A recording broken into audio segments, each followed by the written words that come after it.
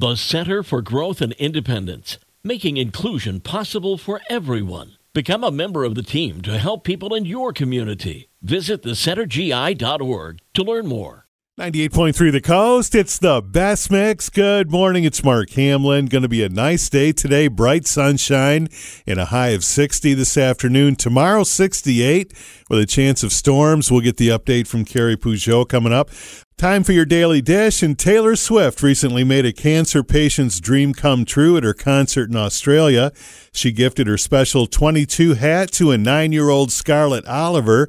A source says that Taylor's gesture brought so much joy to Scarlett. Brad Pitt has allegedly asked his girlfriend to sign a non-disclosure agreement. A source says it's just that he values his privacy. People of Brad's status don't want their texts or anything personal shared with the universe. Brad wants transparency and honesty, and she said she would have been surprised if he didn't ask her to sign one. And Meghan Markle is planning to take on lifestyle queens Martha Stewart and Joanna Gaines. A source says that she is planning a project for Netflix.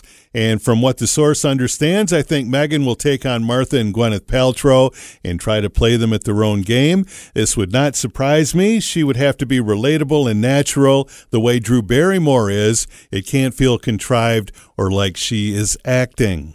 And Tom Brady is open to getting married again. An insider said that Tom had a bumpy start navigating the single life after his divorce, but he's doing great now. In the past year, he's made a world of difference. He's embraced co-parenting, dating here and there, and he's even made peace with Giselle. He cringes at the idea of being called an eligible bachelor, but he's open to romantic commitment. He even sees himself getting married again. He's finally in a good place, and so is Giselle. The Daily Mail says Jennifer Aniston sparked engagement rumors at the SAG Awards by wearing a large diamond ring on her left hand. The actress has not been romantically linked to anyone for the past 5 years.